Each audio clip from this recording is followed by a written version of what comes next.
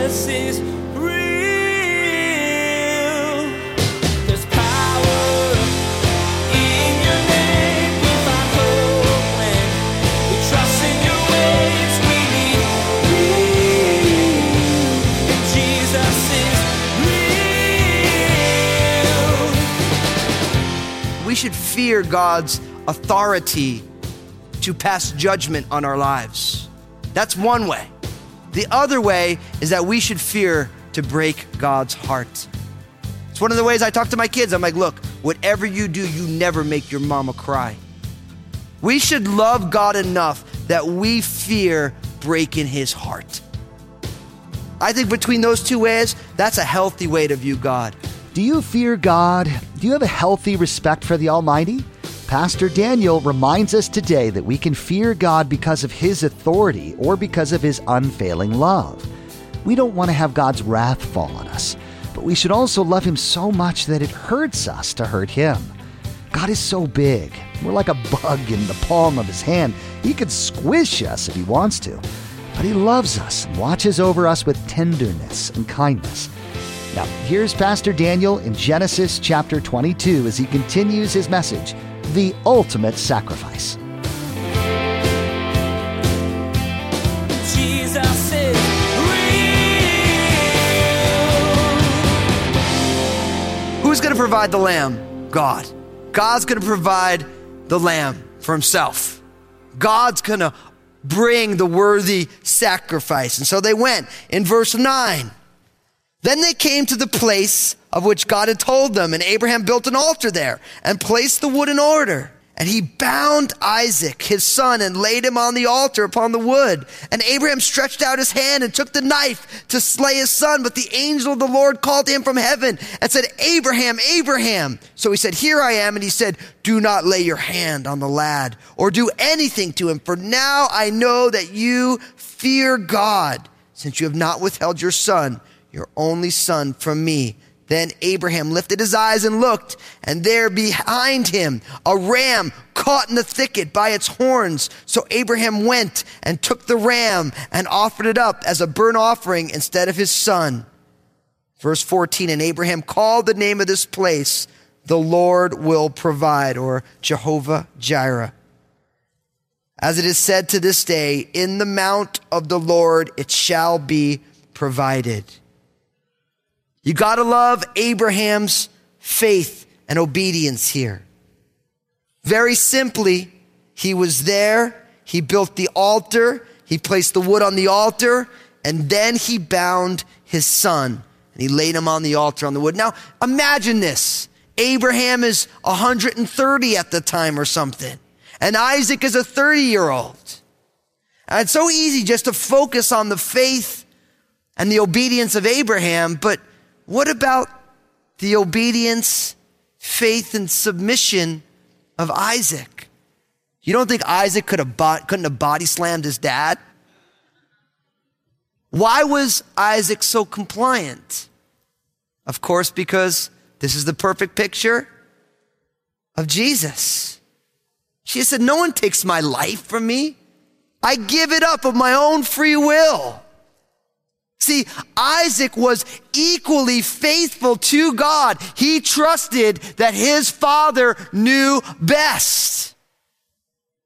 And no doubt, you can imagine Isaac. We don't have it in the text, but you think about Jesus in the Garden of Gethsemane, knowing that in just a few hours, he was going to experience all of the wrath that God had against sin. Now you got to realize that Jesus, being fully God from eternity past into eternity future, he knew the seriousness of what was coming. And he knew for the first time in all of eternity, he was going to be separated from God. All of the weight was going to fall upon him, and he ended up in the Garden of Gethsemane before he was arrested, and he takes 3 of his disciples. He's like, listen, you guys just hang out with me for a moment. And it says he was deeply distressed, so much so that he was sweating drops of blood, and he's crying out, Father, if there's any other way, let this cup pass from me, but not my will, but yours be done. Could you imagine Isaac as his father is telling him to get on the wood, taking those straps and binding him down. Could you imagine the inner turmoil of Isaac? It's amazing that when Peter tried to protect Jesus from being arrested, Jesus is like, Peter, what are you doing? I could call down a legion of angels. He's saying, look, this is God's plan. When they mocked Jesus from the cross, when he was there and they said, if you are the Son of God, get yourself down off of there. And Jesus could have come down with no problem. But God's glory and care for humanity kept him there. See, they mocked him, not even understanding what God was up to. And people today, you've never put your faith and trust in Jesus. You're like, I just don't get it. Listen, let me explain to you what you're missing. The reality that God loves you so much that he would punish Jesus in your place for all the mistakes you've made. And each one of us, if we're even a little bit self-reflective, realize we've made millions of mistakes. Some that everyone knows about, and some that are just the motivations of our hearts. I always say, man, people don't even know the half of the garbage that's in my heart. Some of you seen some of it, and you're like, oh, hey, Daniel's got to grow there. That's just the stuff that's above the surface. Modern psychologists will tell you that only 10% of a personality is above the surface for people to see. They call this the iceberg principle. 10% is seen because only 10% of an iceberg is above water. The other 90% is below the waterline. And what people know about us and what is really in the depths and the seats of who we are, our hearts, God sees all of it. We're all naked and open before him. God doesn't miss a thing. And God loves us so much that he would not punish us for our mistakes. But he said, look, you can't bear that weight, but my son can.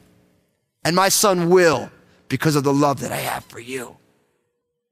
I can get somebody not believing it, but if you really understood it, you should want it to be true. Even if you haven't agreed with it, you should want this to be true. That the almighty creator and sustainer of the universe cares so much for you that he would send his son to die in your place so that you can live the life that we couldn't have anyway. That is the most glorious reality. That's why it's called the gospel, the good news. And all God asks of you and I is that we respond to this good news by simply saying thank you and receiving it. Just as somebody hands you a gift. You could say, well, listen, I don't want that gift. I've never met someone who does that. If I show up at home and Obadiah, he just graduated from kindergarten, super cool guy. And if I say, Obadiah, you graduated from kindergarten, I got a gift for you. He's not gonna be like, well, I don't want it. Nope. I don't really think it's a gift. Actually, I don't even think you're real, Dad. I mean, you see how crazy it is when you think about it. God's saying, look, I love you so much, and this is what you need. Maybe you didn't want it, but this is what you need. And all he asks us to do is say, thank you, God. Thank you. And that's what faith is. Faith is simply the hands that receive the free gift of God. And that gift is heralded to everyone. You can just take it. But so many people be like, I don't want it. Nope, no thanks. Nope, I don't think I need it. And it's amazing that when people don't want to receive it, then they're like, well, how can I believe in a God who's going to send people to hell? I mean, who wants to believe in such a God? And it's like, come on. You're like the person who has an illness that is, you're going to die because of it. And the doctor comes and say, look, here is the antidote. Just take it. And you're like, I don't think it's the antidote. Nope. And then you die and you're mad at the doctor. It's highly illogical. It's highly illogical. The doctor, the great physician, the almighty God said, look, you are dying without this. So here it is. And we have to simply say thank you. And then we have life abundant here and eternal in the hereafter. But you can't say, I don't want to believe in Jesus because I don't believe in God, and how could I believe in a God who will send people to hell? Those two statements don't fit together. They're illogical. See, Jesus willingly went to the cross because he knew it was the way of God to save sinners. For the joy that was set before him, Jesus endured the cross, despising the shame, and is seated down at the right hand of the Father. This is our hope. So there he is, Isaac, bound, Abraham raising that knife up. And then in verse 11, the angel of the Lord, once again, that messenger of God who's already spoken to Hagar twice, now speaks to Abraham. Abraham, Abraham, and Abraham is still very open to God. Here I am, Lord. And he says, do not lay a hand on the lad or do anything to him, for now I know that you fear God, since you have not withheld your son, your only son, from me. He said, look, don't touch him. Leave him alone. I know now your faith has been seen in full blossom. We have revealed that you indeed fear God. We know fearing God is the beginning of wisdom. It's the beginning of knowledge. That's a prayer that I think we need to start praying. God, teach me to fear you. We live in a day and age where people say, oh, well, who wants to fear God? Let me explain to you why we want to fear God. I believe the fear of God really has two focuses. One focus is that we fear God's authority and sovereignty. Just a couple months ago, we had a candlelight vigil for the sheriff's department in our parking lot. You know, afterwards, I was talking with some of the sheriffs and we were meeting them, and one of the sheriffs comes to our church and he kind of set it up, and I'm talking to one of these sheriffs and he was telling me, he's like, there's nothing worse than having to get somewhere in a hurry when you're in a squad car. And I'm like, well, what do you mean? He's like, well, you know, everybody just goes the speed limit. And so me, I'm just like, hey, this is an interesting conversation. I'm like, so would your recommendation be that when a squad car is behind me, I shouldn't go the speed limit because that would make them kind of upset? And he's like, well, I don't want to tell you to not do the speed limit, but when you're in a squad car, everybody obeys the laws completely.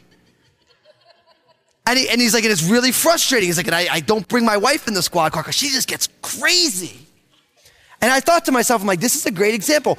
Nobody does the speed limit all the time, but except when there's a squad car behind you. Why?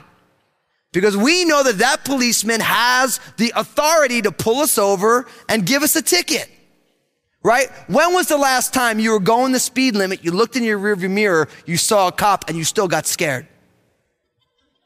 It happens, right? Right? You're like, you're driving just fine. You're not doing anything wrong. But you look in your rearview mirror, you see that squad car, and the fear of God jumps into your heart. You're like, oh my goodness, there's a cop. You're looking at this, you get all nervous, your palms get sweaty. You haven't done anything wrong in 20 years. And you're like, you guys know what I'm talking about, right? Why? Because you see that squad car, and that police officer has the authority to just give you a ticket. We fear the authority of the police. How much more so should we fear the one who doesn't only give us a ticket, but can sentence us to an eternal damnation? There is a very healthy fear. I love my kids, but when my son's doing something wrong and I give him the look, he stops cold. Well, I just caught him just yesterday. You know what it's like to get your little kids to eat the last bit of breakfast? So sure enough, you know, we're fun parents, so we got the canister of whipped cream. You know, so like you get almost all your oatmeal done. We're gonna get you to finish it. We just bust the whipped cream canister out and put a little, just a little dab. You guys know you guys like to eat like this, right? And our kids' teachers love this. You know, we just sugar them up before they get to school. But you know what happens when you put the little dab of whipped cream on top of the oatmeal to get Obadiah to finish the rest? He just licks the whipped cream right off, and he waits for you to not look, and he takes a beeline for the fridge to get the whipped cream canister, put a little more on there. And sure enough, I was doing something else, and all of a sudden I heard the whipped cream canister hit the ground, and Obadiah looked up. And I'm like, what are you doing? And he was just like silent. He got busted with the whipped cream, you know? I didn't even have to say anything. He just went and sat down, grabbed a spoon and started eating. You know, and I love my son, and he gave me that little smile out of the corner of his face. He knew I wasn't going to get upset with him. But he got scared because he got busted. That's one way we fear God. We should fear God's authority to pass judgment on our lives. That's one way. The other way is that we should fear to break God's heart. It's one of the ways I talk to my kids. I'm like, look, whatever you do, you never make your mama cry. We should love God enough that we fear breaking his heart. I think between those two ways, that's a healthy way to view God. Sometimes we get real casual with the Father. Oh, he's just my dad. No big deal. You know, like some people think that God is like his, you know, you can go have a pint with him or something. Overly casual. I'm like, listen, man, he's the almighty one, the all-seeing one, the one who in love will judge humanity. And at the same time, we should have such a loving relationship with him that we don't want to break his heart because we love him. Abraham's fearing God. Now I love this because look at what happens in verse 13. And Abraham lifted his eyes and looked, and there behind him was a ram caught in the thicket by its horns. So Abraham went, took the ram, and offered it up for a burnt offering instead of his son. And Abraham called the name of this place Jehovah Jireh, the Lord will provide. As it is said to this day, in the mount of the Lord it shall be provided. God's provision of a lamb. And I love it. The name of that place, Jehovah Jireh, the Lord will provide. For on this mount, the Lord will provide. And all of this is pointing to some thousands of years later when Jesus, the Lamb of God, who takes away the sins of the world, is sacrificed. Romans 8:32, you did not spare his own son, but delivered him up for us all. How shall he not with him also freely give us all things? Now look at what happens in verse 15. Then the angel of the Lord called to Abraham a second time out of heaven and said, by myself I have sworn, says the Lord, because you have done this thing and have not withheld your son, your only son, blessing I will bless you, and multiplying I will multiply your descendants as the stars of the heaven and as the sand which is on the seashore, and your descendants shall possess the gate of your enemies. In your seed all the nations of the earth shall be blessed, because you have obeyed my voice. And Abraham returned to his young men, and they rose and went together to Beersheba, and Abraham dwelt in Beersheba. Now, once again, we get a reiteration of God's covenant. Because Abraham has been obedient, blessings and multiplication, like the stars of heaven, like the sands of the seashores. We've already seen these in Genesis 15 and Genesis 13 and Genesis 17. All the nations will be blessed in you. We saw this in Genesis 12:3, Genesis 18:18. We're going to see it again in Genesis 26:4, over and over and over again. And we get Abraham returning to Beersheba, where we saw him worshiping. Glorious chapter, but it's not over yet. Look what happens in verse 20. Now it came to pass after these things that it was told Abraham, saying, indeed, Milcah also has borne children to your brother Nahor. Huz his firstborn, Buz his brother. If you ever have twin boys, Huz and Buz waiting to be taken. That's not in the Bible, just so you know. You're like, where's that? I always told Lynn if we have twin boys, we're going to name them Huz and Buz, and she just gives me the eye roll. I think it's great, you know, Huz and Buz. Never. I'll keep going. Kemuel, the father of Aram, Chesed, Hazo, Pildash, Jidlash, and Bethuel. And Bethuel begot Rebekah. These 8 Milcah bore to Nahor, Abraham's brother. His concubine, whose name was Remah, bore Teba, Gahem, Tahash, and Ma'acha. Now, you might say to yourself, man, this was a great chapter. Why do we get a list of names? And I'm here to tell you that this has to be right here. Think about it. Abraham the father was asked to offer his son. And we know all of this is a picture of God offering Jesus, right? Now we get this genealogy about the family of Nahor. And Nahor is Abraham's brother. Now, what's all this about? Isaac was as if he was dead, but God provided.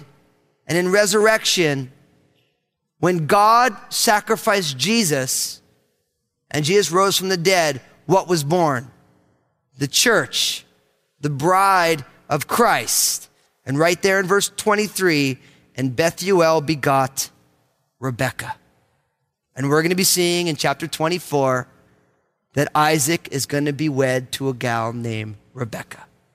Right here. So this genealogy, it's perfect because you have the father offering the son in a figurative sense here, realistically for Jesus is risen from the dead, and right after that, we need to find the bride. It's the perfect picture. It's the perfect picture. I mean, you do not have the death and resurrection without the birth of the bride of Christ, the people of God, those who are called into covenant relationship with the risen and glorious Son of God. So next time you see a list of names in the Bible, don't just jump over and say, I wonder why this is here. It's amazing. Whoever compiled the book of Genesis and the whole Pentateuch, they didn't even realize some of the things that they were doing. They didn't even have the whole picture, but the Spirit of God inspiring them to pen these things and put them together knows exactly what he's doing. They're needed. You can't have the death and resurrection picture of Jesus without the birth and the entrance of the bride. It has to be here. And it's perfect. As God's word always is. I want to close with just an application. We've talked about Jesus. We've seen his willingly giving himself. But all of this points to the entrance of the bride. And if you're here today and you've put your faith and trust in Jesus, then we are the bride of Christ. Now, I know for some of us guys, it's just really weird talking that way. Not looking to be a bride to any other guy. But really, real men are the bride of Jesus. Straight up. I know it's a weird way to say it, especially in this environment that we live in, but it's true. If you put your faith and trust in Jesus, you are part of the family of God. The Holy Spirit sealing your life is the engagement ring for the return of Jesus. If you've never put your faith and trust in Jesus, I want to encourage you right where you are, just to say, God, thank you. I receive this gift. I don't even understand it, but I just say thank you, God. Jesus is real. We just heard a fascinating message from Pastor Daniel. Today, Pastor Daniel shared with us so many parallels between Abraham sacrificing his son and God sacrificing his son. Of course, God spared Isaac, but as Pastor Daniel noted, Isaac laid down his life as a perfect picture of Jesus. Abraham showed great faith and great respect for God. Do we respect God enough to do what he's asking, even if it doesn't make sense to us? Everyone needs a little encouragement to get through their day, and we have a way to provide that for you. Pastor Daniel has some excellent advice, truth, and love to share in his 2-minute messages available on Facebook, Instagram, and Twitter. Just go to JesusIsRealRadio.com and click on the social media links to find them. You won't be disappointed, and your day just might get a little brighter. Hey everybody, this is Pastor Daniel Fusco from Jesus is Real Radio. I'm so excited about what Jesus is doing through this ministry to change lives and restore his people. Would you consider partnering with us as we continue to share the message of Jesus here on Jesus is Real Radio? You can find out more and donate securely online at JesusIsRealRadio.com. Thank you for prayerfully considering this. Place a marker in your Bibles and join us next time as Pastor Daniel continues his study of the book of Genesis. Transitions can be difficult and rife with uncertainty. Pastor Daniel will teach us next time that God is faithful during a transition. He'll do what he promised to do. Our future may feel uncertain, But to God, it's certain. God has seen our future and knows what He's doing. Let's trust God even in our most uncertain times. Well, that's all the time we have for today's broadcast. On behalf of Pastor Daniel and the entire production team, we invite you to join us again for the next edition of Jesus is Real Radio.